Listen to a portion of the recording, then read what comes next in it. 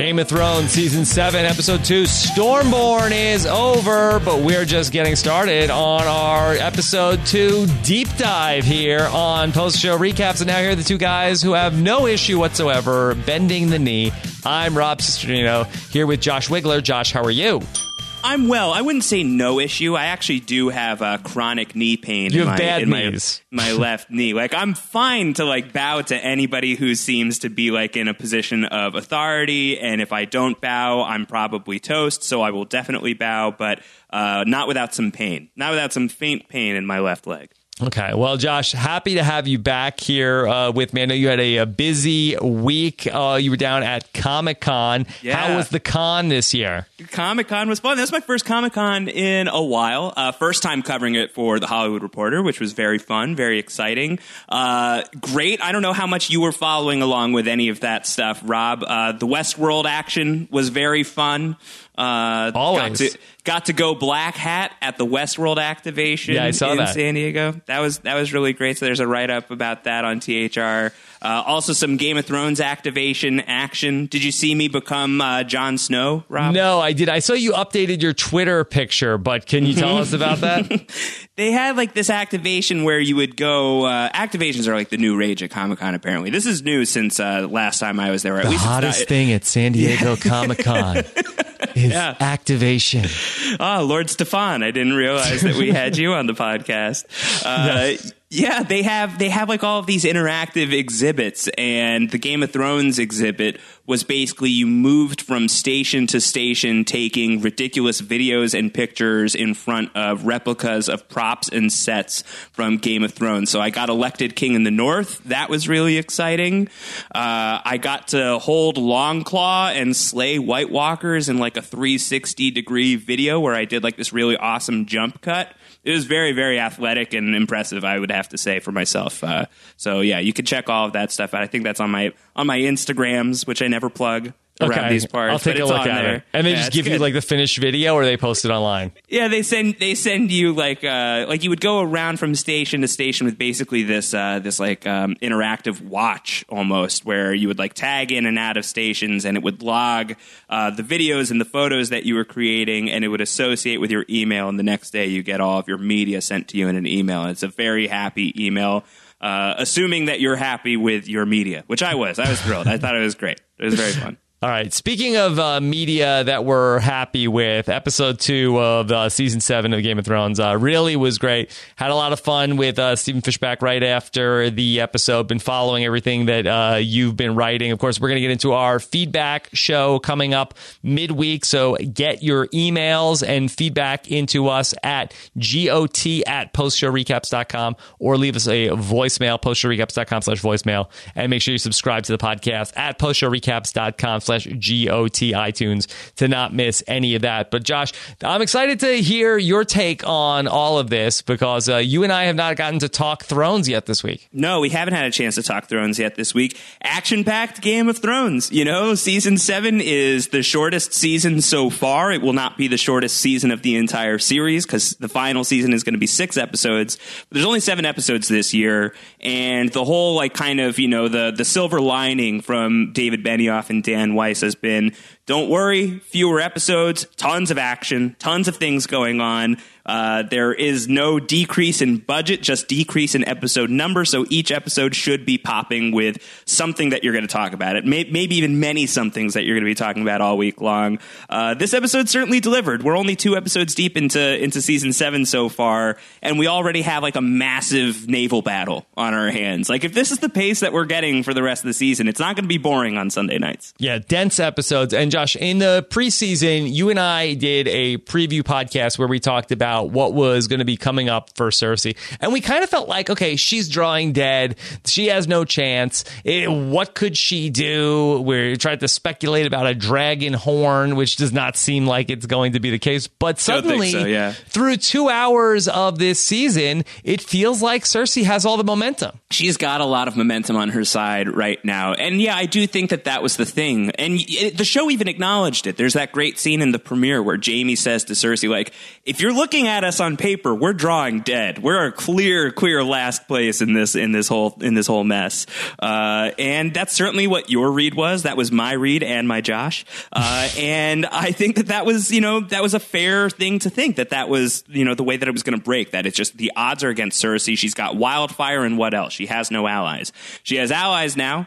She's got Euron Greyjoy on her team, and Euron made short work of Dany's fleet. There's Legends of Silence is the name of Euron's great ship.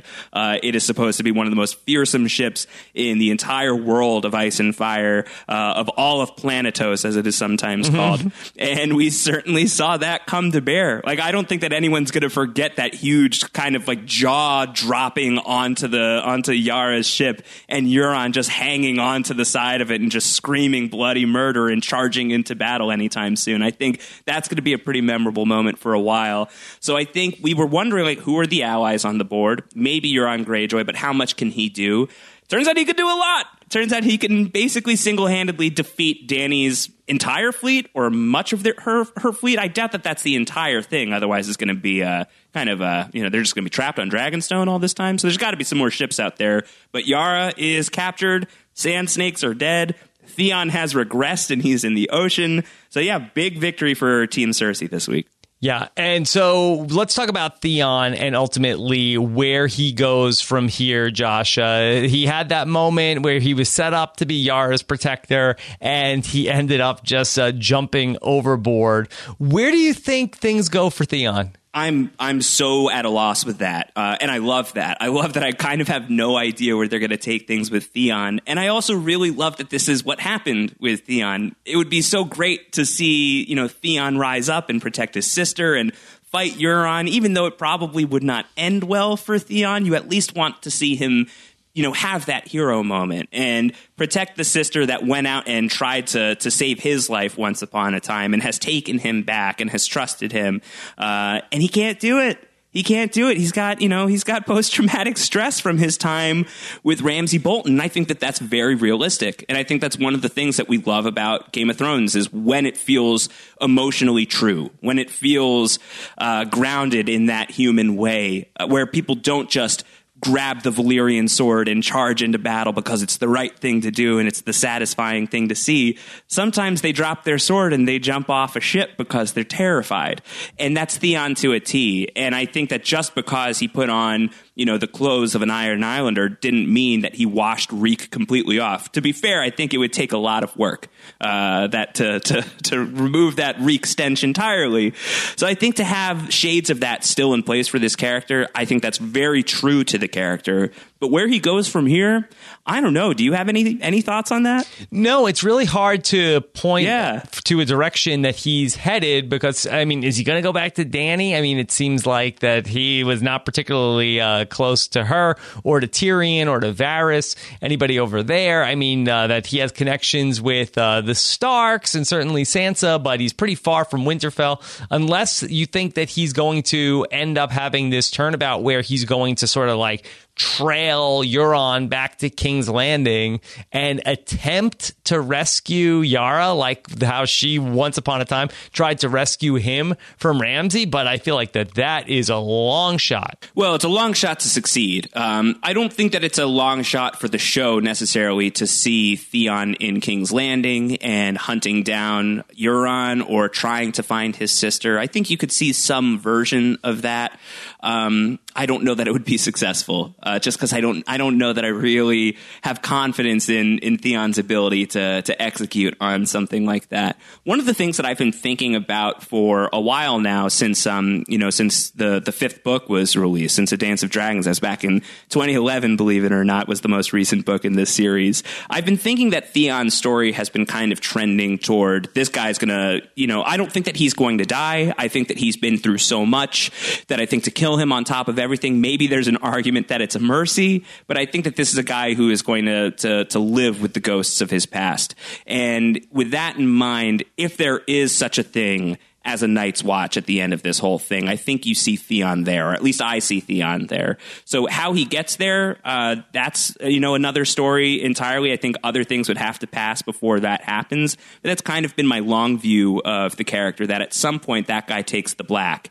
And I don't know how that happens given the context of where Theon is right now, but that's the only thing I can think of in terms of Theon's final steps, is that he's either dead or I think he's on the watch, and maybe this is going to push him closer to that, but he's got a long way to swim if he's going to get to the wall. Josh, we saw some sand snakes go down in the battle on Sunday night. Do you feel like, the show got such criticism about the way that it handled everything with the Dorne storyline back in season 5? We saw a lot of that cleaned up in the season 6 premiere, but the sand snakes were still around. Do you feel like, does the show take some measure of glee in how they are offing everybody in Dorne?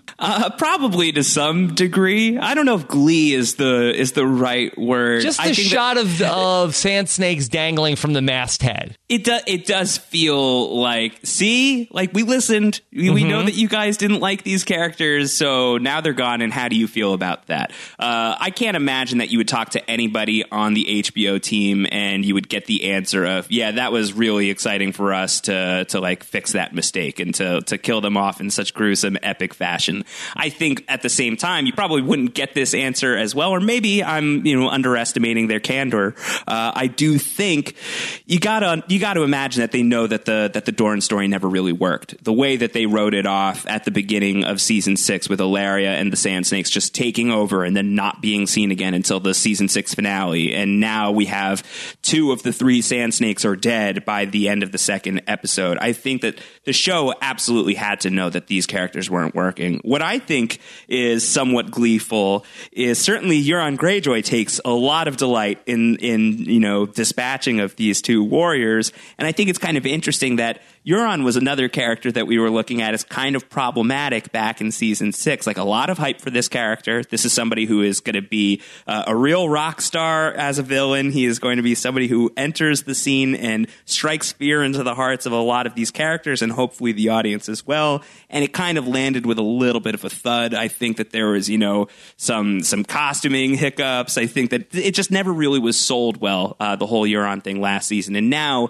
to have that character, for me, he's working pretty well. He's a very compelling and magnetic force on the show right now. To have that be the guy that destroys the Sand Snakes and removes that part of the story from the grander fabric of Game of Thrones, I think that that's kind of fascinating, that you have like one problem character now becoming a successful character by taking out 2 problem characters. Josh, I want to talk with you a little bit about the dragon defense system that Qyburn is working on in King's Landing, because I was poo-pooing the crossbows a little bit in terms of, you got this moving target, that how you going to hit that? This isn't like Rickon running in a straight line that you and I could hit with a crossbow. I mean, this is a dragon flying through the air. I don't think you're going to be able to move that crossbow around, be able to hit a dragon that's breathing fire. But you are more bullish on the dragon crossbow. A little bit. And I hate that. I'm not bullish on the dragon crossbow with any sense of satisfaction. I think that it does feel a little weak. But the more I thought about it, the more I don't think that it comes completely out of nowhere as a symbol. I think that there is something Joffrey-like to Cersei's appearance and demeanor these days. She is, ruthless. She's merciless. Her hair is super short right now. She's wearing the throne. She's wearing the crown, rather. She's on the Iron Throne. I think that there are some Joffrey sensibilities to Cersei these days. And on top of that, what was Joffrey's favorite toy back when he was alive? He loved his crossbow. He loved using that thing. So I think to give Cersei this gigantic crossbow with which to potentially take out one of the most important factors on the show, you got to imagine that the dragons are going to be huge eventually, both literally, physically, and in terms of their role in the war against the White Walkers. If you have Cersei in place with this, this weapon that does have some resonance within the Lannister family as she is becoming more and more like her eldest son, I think that there's something to chew on there. I think it would also be pretty weak to just see her just like knock the dragons out with a crossbow. I do think Qyburn says that there are a lot of them that are being made. He's talking about we have like all of the best artisan blacksmiths in King's Landing working on these. I don't think it's just the one multiple crossbows, so not just one. Yeah, I can't imagine that they're like pouring all their money into that one crossbow. And if that's the case, then man, that's not good. Not a great. Someone's ripping them off if that's just like all they can afford is just the one. Yeah. So I think that there's probably going to be a few. Another piece of connective tissue between the crossbow and the Lannister family. I believe that's also the weapon that Tyrion used against Tywin Lannister when Tywin ended up going down. So I guess there's some history with the crossbow in Lannister culture. So I think when you take that in mind, when you think about that this is a thing that has resonance within the Lannister family, and you're absolutely right about that. That's exactly how Tyrion kills his father, probably pointing in the direction that crossbow is going to do some damage, if not against a dragon, then against something, and very likely a dragon. You know, you can't imagine that we're going to close out Game of Thrones without losing at least a dragon, if not all of the dragons potentially, and this could be a way to do it, and that would be awful. That'd be really terrible. What if all of mankind rallies together, Rob, and Cersei's like, all right, let's kill some White Walkers. I'm joining forces with you guys. This seems like a decent idea. And then she double crosses them when they're all fighting at the wall and they're fighting the White Walkers. And she decides this is her time to take out Daenerys Targaryen. And she shoots Drogon with a giant crossbow. And Drogon slams into the wall and destroys part of the wall, and that's how the White Walkers come in. What do you think about that? Is that a possibility? Boy, that's like a real WWE heel move where she says she's working with them and then ultimately just uses this as an excuse. And then what happens? The Night's King comes in and kills everybody? Yeah, and then it's kind of Cersei's fault, and then you just kind of have to, another thing to blame Cersei for. I thought you were going to say that they end up needing her crossbow to kill the White Walkers. Just to shoot the Night King in the face. Yeah, that's how they end up taking out the White Giants. Right. Yeah, the Night King is a zigzagger, so they got to be really careful how they aim that thing. I want to talk about the Citadel and the second week in a row where we had a graphic scene for Sam and him taking apart Jorah's grayscale. Josh, could you explain exactly how this is going to work? Because I wouldn't think that you think people would try, let me just cut off the grayscale. Yeah, I was kind of surprised when the Archmaester was like, you should have cut off your hand a long time ago. Like, this is zombie rules. Like, that would have stopped the infection. Like Herschel. Maybe Jorah should have thought about that. It's just a forearm. He could have knocked that thing off. He would have been fine. Yeah, like you just have to wear like a really fortified suit with gloves, and you just like pick off the grayscale, and apparently that's going to cure it. That's going to be it. You and I were talking about devouring dragon glass to possibly cure grayscale, and that was the big theory of the week following the premiere. And so much for that, I guess. I don't know. Do you think that this is actually going to work? Sam picking off the grayscale piece by piece, as nasty as that is to even say and to remember that imagery. Do you think that that's going to be enough to cure Jorah Mormont? Well, that's what I wanted to ask you. I mean, is that an oversimplification? Is there also some sort of like maester work that's going into, like, is there like a salve that he's putting in there as well? Well, he has this ointment that he says that he's then going to apply to like the raw skin that's underneath the grayscale scabs, to use Steven's favorite word, scab. Mm-hmm. I think maybe it has some magical medicinal property to it. Maybe there's something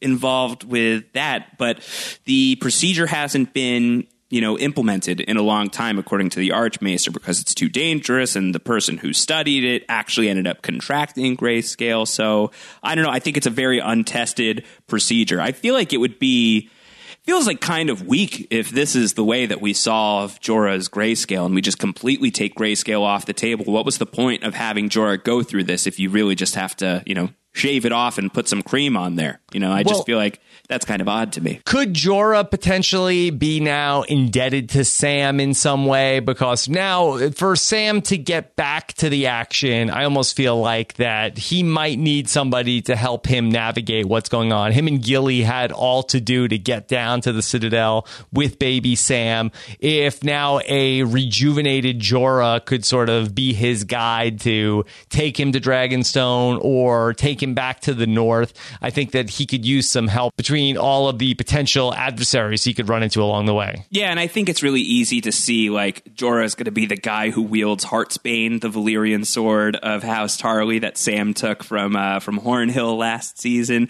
I love the character combination, and I really love the connection through the late Lord Commander Mormont, and I think that that's one of the really cool things that Game of Thrones is paying off this season, just like the little histories between characters and bringing some of those echoes from the past into louder volume and focus this season. So I really do like that connection between Sam and Jorah. I spoke with John Bradley again this week. Every time that John Bradley is going to have like a really nasty scene on Game of Thrones, I'm going to reach out to that guy. It seems like at this point we're trending every week. So I think that this is something that he was really excited about too. It's just the idea of putting Sam and Jorah in the same space, and that these are two characters that maybe you wouldn't really think of together, but I think actually do ultimately work pretty well together. And I really loved those scenes with Jorah and Tyrion when the two of them were traveling together. I think Jorah being not necessarily a man of few words, but he's a pretty straight shooter. He's a pretty practical guy. He's not a big thinker. That's not his number one skill set. And to pair him with a real intellectual, like a real bookworm, the way that Tyrion was and the way that Sam is, I think that's a great character combination for Jorah. And I like that with Sam. So I'm excited to see where they go. And I do wonder, is this the path for Sam to Daenerys? Like, does he end up at Dragonstone so he can supervise the creation of dragonglass weapons with his Citadel wizardry? Is that going to be a move for Sam? So I'm excited about this one. I love Samwell Tarly, Robin. I always have.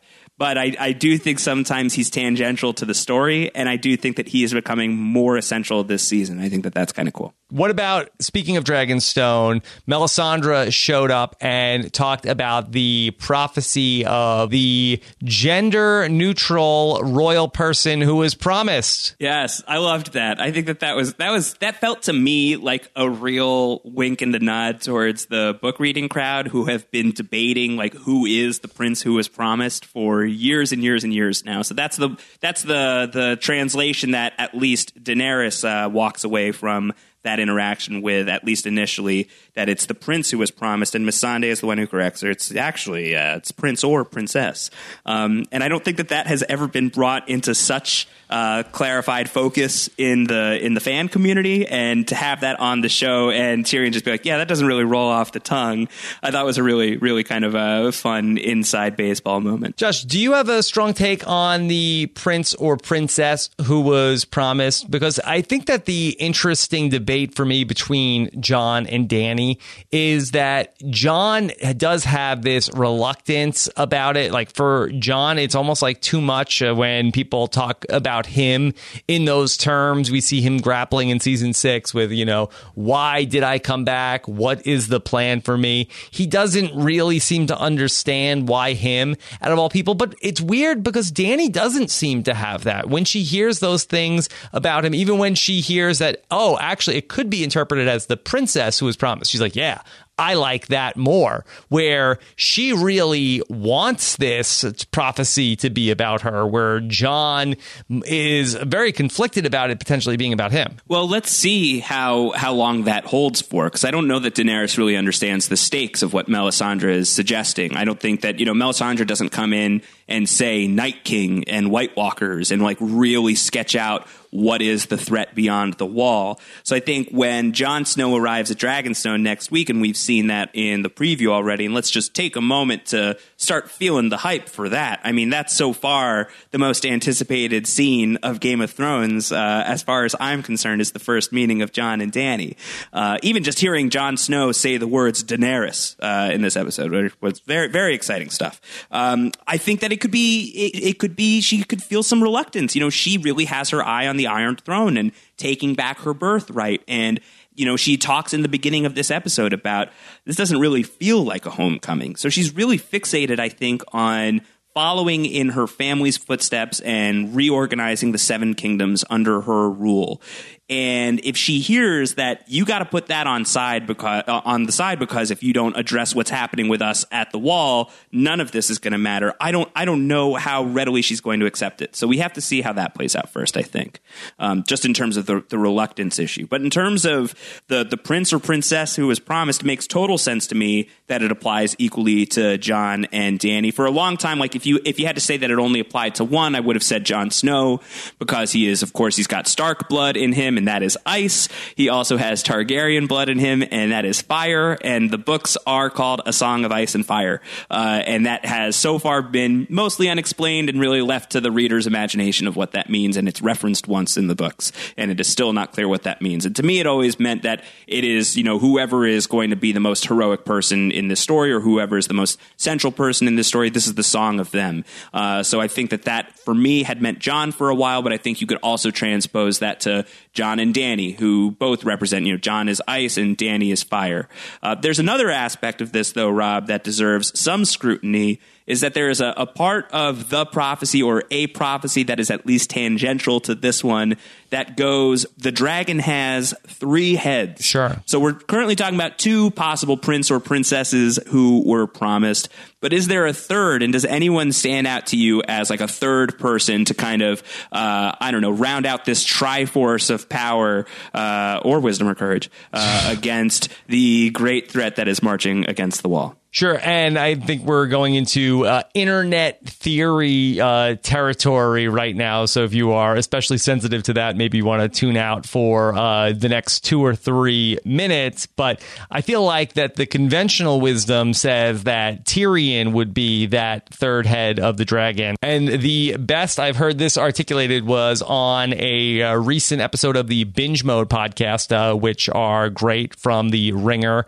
where Jason Concepcion ended up really putting out the theory that Tywin ultimately is not the father of Tyrion, that the Mad King actually impregnated Tyrion's mom with this dwarf who is actually a bastard of Tywin, which really turns on its head. All dwarves are bastards in the eyes of their father, and he literally would be a bastard of Tywin Lannister if that was the case. But I feel like that for the show to then have to do, after everything with the Jon Snow mistaken identity and who's his real parents, to do that again, I feel like that's going to be a hard thing to pivot to. Yeah, I think for the show, that's going to be really complicated. And if you're kind of lost on this and you don't know what the heck we're talking about, just look up Tyrion Targaryen on the internets. We've certainly written about it on THR before. I'm sure we've talked about it in a Game of Thrones podcast in the past at some point. But it is this theory that Tyrion might secretly be a Targaryen, not just Jon is secretly a Targaryen. I think that would be a lot to throw at the show-only audience. So I'm inclined to think that he's not a Targaryen, at least for the show's purposes. And if it's going to happen, that it's only going to be a book thing, and it's going to be one of the many differences between the books and the show, assuming that the books finish. And we have no reason to doubt that they will. Josh, has the dragon has 3 heads come up on the TV show, or is that only a book thing? Not to my memory, but I mean, they blend together so much at this point that I'd have to really go back and review the tape. But off the top of my head, I'm not sure. Okay. So for Melisandre, what happens when Davos ends up getting to Dragonstone with Jon Snow? Right. Yeah, I mean, that's the thing, too. I think that this is great. I spoke with Carice Van Houten this week, who plays Melisandre, and this was something that we got into, that we're kind of seeing like a more measured Melisandre, sort of a more mellowed out Melisandre. Somebody's a little bit more humble. Melisandre, indeed. More humble than the last time we saw her. And she is somebody who is coming to Dragonstone, having just been exiled from the North, and having Jon and Davos both basically say to her, if you cross our paths again, again, we will kill you. This is like your one free pass because you brought Jon back from the dead. And she gets to go off, and she chooses to go to Dragonstone, which I think makes a lot of sense for this to be the next destination for that character. Certainly she has history with Dragonstone, and certainly she's going to have an interest in Daenerys Targaryen, considering what the other red priests and priestesses have had interest in Dany in the past. That was brought up in season 6, and Dany even brings it up here that the red priests are our friends. So it makes sense that she would end up at Dragonstone. But she's suggesting bring Jon Snow down here and let him tell you what he has seen. And that's kind of inviting death your way, right? Like, that's basically saying bring the guy who wants to kill me here, and I will also probably still be here. And maybe that's not going to work out so well. Your friend and mine, Rob, Antonio Mazzaro, is very, very nervous, I think, about what's going to happen if and when Dany finds out that Melisandre burned Shireen Baratheon alive. Because certainly Dany doesn't like it when people are mistreated, when like the disenfranchised are disenfranchised even further, and has taken some really drastic measure in the face of children being killed in the past. So I do wonder, are we starting to look at the end of Melisandre's story here? Like, if you bring Jon and Davos down to Dragonstone, is this going to be a relatively quick stay in season 7 and the end for a very, very admittedly long life for Melisandre that we could be looking at? Or is the show going to find some way to absolve Melisandre the same way that Dany forgave Varys this week? Is she going to somehow forgive Melisandre for her past transgressions? There's just no doubt in my mind that this is going to come up, the Shireen of it all. I feel like there's just no way to sidestep that, and I'm going to be very curious to see how Dany reacts to it. I hope it's realistic. I hope she has some sort of realistic response to this. Well, I do think that justice for Shireen could be a thing, but I sense that it comes more at the hands of Davos and not something that Daenerys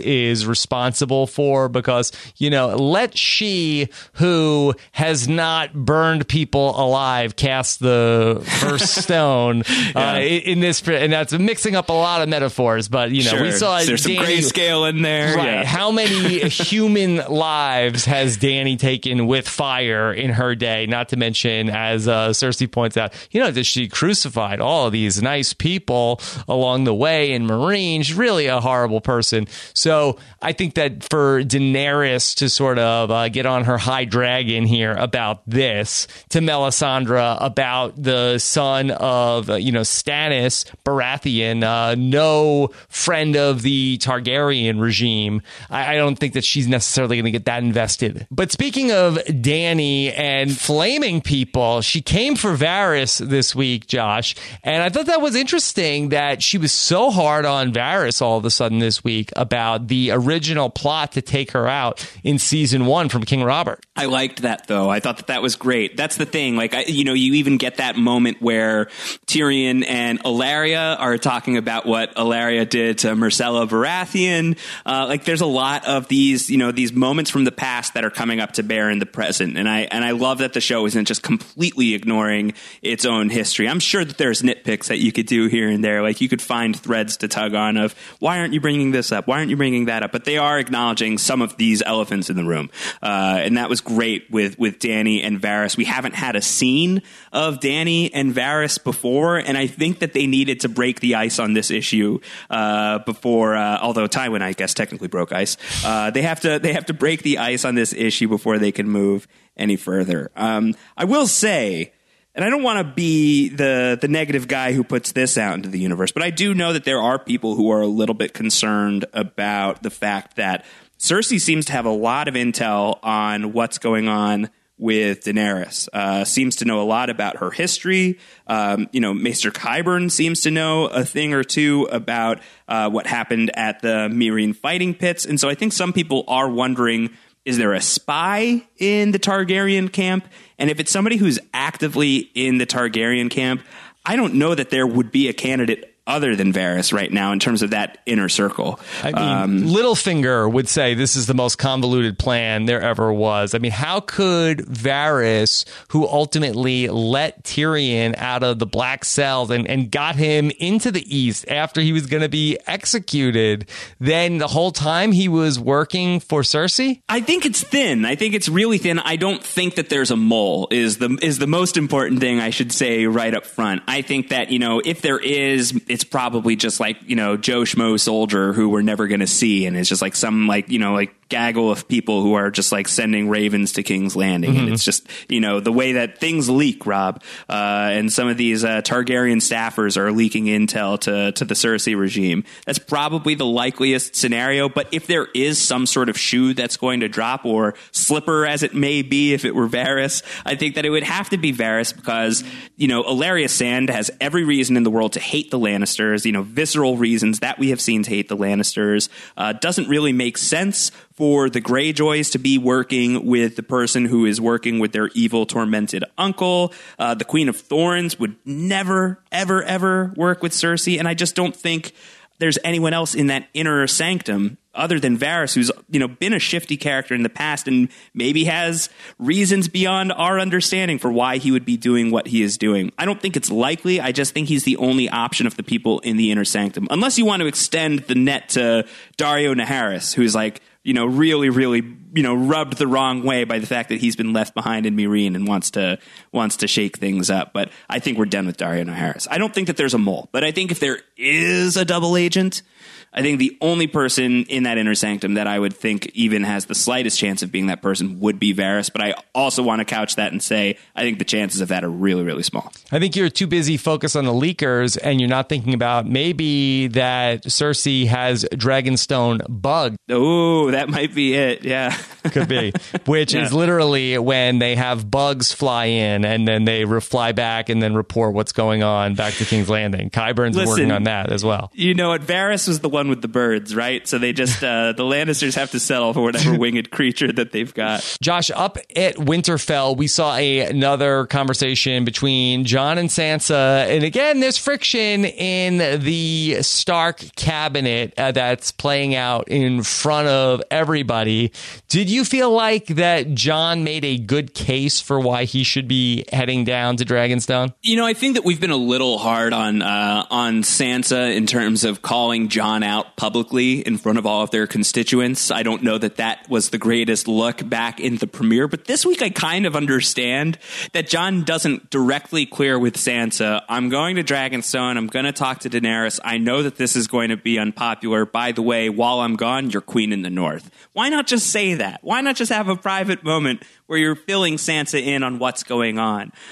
So I understand Sansa's, public frustration this week to have this really kind of wild idea of there is this history of what happened to the Starks the last time they were summoned by the Targaryens and they answered the call. The history on that is, the inciting incident of Robert's Rebellion, basically, that Lyanna had been taken by Rhaegar, had, depending on how history ultimately unfolds, they ran away together. And then the Mad King basically summons Ned Stark's father and Ned Stark's brother down to King's Landing and roasts them both alive, or at least one of them alive. Maybe chokes out one of the other ones. Either way, they're brutally murdered. So there's definitely reasons to not trust the Targaryens, as Jan Royce says in this scene, and everybody else seems to agree.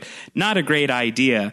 But I think it's a communication issue. I feel like if Jon had come to Sansa first, I feel like that's probably the better play. And I also think that Jon did a bad job of articulating why he needed to be the person to go down to Dragonstone. I don't think it would have been the end of the world if he would have sent Davos by himself to go and be an emissary and say, look, we're dealing with a situation with the White Walkers that Jon Snow, he will come, but we have we're under attack. There's White Walkers, Night's King. It's a whole scene. Trust us on this. And is that going to be it? Danny's going to say, I'm done with you? I don't know that Davos is enough. I think if you sent Sansa, even honestly, sure. And if you coach Sansa up and be like, we need this, it's going to come, it's going to land really well coming from you, somebody who has every reason in the world to go after Cersei Lannister and then to go to Daenerys and say, hey, I'm with you on that. We got to take out Cersei eventually, but first we've got this really big problem up north that we got to deal with, and then let's team up and take out Cersei. I feel like that would work out too. I did think that it was a little bit really, John? When he goes, only a king can talk to a queen. Like, come on, stop puffing your chest up so much, Jon Snow. Yeah, and I think it's definitely going to be a situation to watch with Sansa as the queen in the north, with Littlefinger just waiting to make his next move. What's his play, Josh? I don't know. I was actually a little let down by the scene of Littlefinger and Jon in the crypt. I don't really know that there was much utility to that. We had certainly speculated, could this be one of the ways that Jon finds out who his true father is? Littlefinger makes no such allusions. It's really just to reinforce but that he had Littlefinger. A real smirk. He did. Real poop-eating grin on his face after. Yeah. No, that was last week. I think I don't know. He's certainly psyched that Sansa is in charge. And I do wonder what kind of meaningful shakeups can Sansa do while Jon is away. And are we supposed to think that Jon's going to be away from Winterfell for a meaningful amount of time? And so Sansa, as Queen in the North, is going to be the status quo for the rest of the season.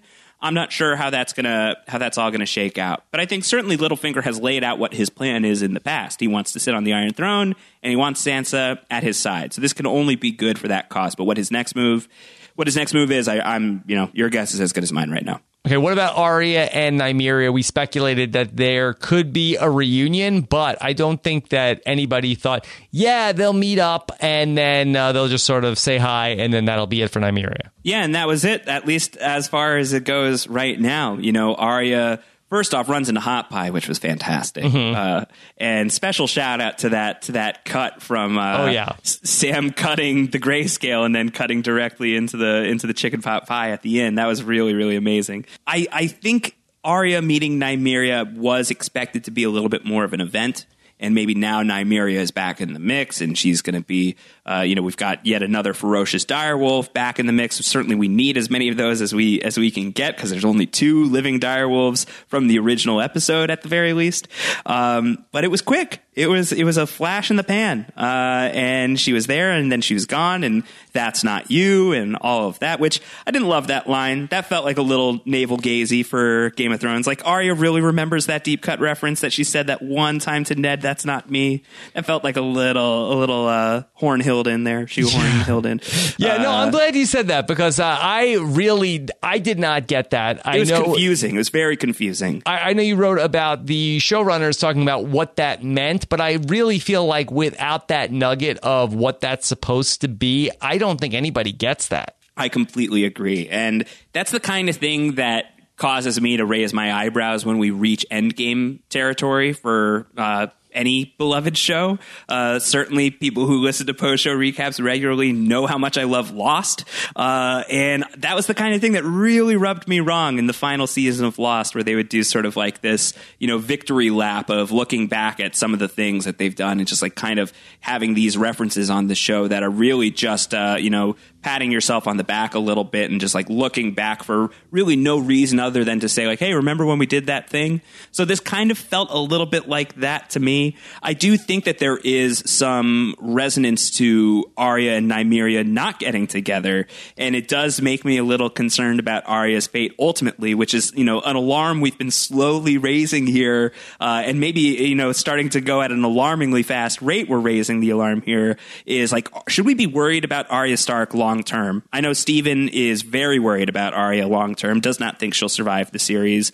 You and I were maybe a little more bullish on Arya surviving, but I'm starting to wonder if, this is this partially a metaphor of like, Arya can't ever really fully go home. Maybe she actually physically gets to Winterfell. Maybe she finally makes it back. But has she been through too much? Has she done too much? Has she killed too many people? Has she lost too much of herself to ever truly, fully be a Stark again, to really be Arya Stark? And who even is Arya Stark? She was such a young child when this started that her identity now is such a mismatch of things that it's hard to imagine who is the true, pure Arya, and can that person ever really be happy? And I wonder if Nymeria not going back with her, and if the direwolf is supposed to kind of be some sort of external expression of the character that they belong to or were paired up with initially.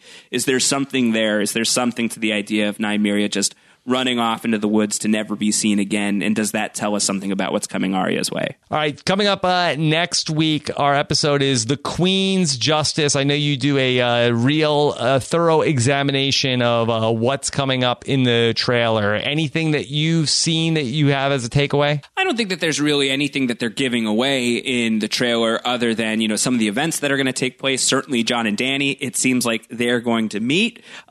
Please, God, don't let that just be like the final 5 seconds of the episode and then we have to wait until episode 4 for that full meeting. But I don't think that'll be the case. I think next week is going to be the Jon and Dany episode, and that is exciting. I am very pumped about that. Cannot wait to see how that shakes out. Also looks like we're going to get the Casterly Rock battle, I would say. Yeah. It looks like that in the trailer. It looks like you see the Unsullied are fighting against warriors in Lannister Red. So I think that there is going to be something to that. I think finally we're going to see Casterly Rock, which is maybe more exciting to me than it sounded to you and Steven on the Sunday night show. I'm really pumped to see Casterly Rock. It's a place we still haven't even visited in the book. So yeah. It'll be good. I mean, what does it mean, like in the grand scheme of things? It means another battle scene, and these have been pretty fun to watch. So sure. I'm okay. I'm okay with it in terms of that. But I think that with the Lannister side of the war having such a big victory this week in their victory over Dany's fleet, with Euron destroying Yara's fleet, I think that you're probably going to see a victory for Team Targaryen here. I think what would be the point if Tyrion is sending all these people over to Casterly Rock only for them to just get shattered to bits? Like, I feel like there's no reason to have that story on the show other than to take Casterly Rock and really torment Cersei and Jaime with that. So I would expect that this is going to go the Targaryens' way next week. Josh, the title, The Queen's Justice. Which queen do you think the title is referring to? Is it Probably Cersei? Both. Is it Dany? Or could it be Sansa? Oh, it could be Sansa. That's interesting. Yeah, I mean, she's queen in the north right now. Got a lot of queens in the mix. There's a lot of queens in the mix. The only prediction that I'll make is I think that we'll see... I think Dany will have to make a choice about Melisandre, so that would be potentially the Queen's Justice and how that's delivered to Melisandre. But I feel even sure that we'll probably see the rest of the Sand Snakes go. I think that Alleria Sand and her daughter, I think that will probably be the Queen's Justices. Cersei will order their executions, and I bet that we'll see that. Okay. All right. Good stuff. Just a prediction, just a hunch. Let's see. We'll see if it works out. Josh, what are you writing the rest of the week on THR? Got some more interviews that are in the works, hopefully speaking with Pilo Asbak, who plays Euron Greyjoy. So I would be very excited to pick his brain. Natalie Emanuel, I'm hopefully speaking with soon as well to talk about everything that went on with her and Missandei and Grey Worm, which was very sweet, very touching in many ways. Lots of touching. So we'll have that and we'll see what else we've got going on THR this week. But excited for next week. Next week is the one I'm really pumped for. Hopefully, if we could get Theon and Grey Worm together, if they could just share a pint of ale, I think that Grey Worm could cheer up Theon. You think so? It's like, I think so. I think he can make Theon feel better. He can pump him up a little bit. Like, hey, look, things look bad now, but trust me, things can get better. Yeah. Don't be so down. Yeah, maybe that's Theon's next move. Maybe he'll show up and hang out with Grey Worm. Maybe that's where they're going to find Theon. That you're going to see the Unsullied as they're sailing to Casterly Rock. Then they pick up Theon, and that's when they start to really bro down. Or Theon's just going to be waiting at Casterly Rock, just hiding behind a bush, and be like, "Psst, Grey Worm, come here." Yeah, and we need to compare notes. I'm having a real crisis right now. Yeah, Greyjoy, Grey Worm. I think it's meant to be. Writes itself. Yeah. Okay. Of course, you can follow Josh Wigler on Twitter. He is at Round Howard. I'm at Rob Sestrino. Make sure you come back for our feedback podcast and send in your questions. We're going to record that on Wednesday, early afternoon Eastern time. That's GOT@postshowrecaps.com or postshowrecaps.com/voicemail. We'll also look at your comments from postshowrecaps.com. And you can subscribe to the podcast, postshowrecaps.com/GOT iTunes. Josh, anything else? No, that's it for me. All right. Looking forward to the feedback show. Take care, everybody. Have a good one. Bye.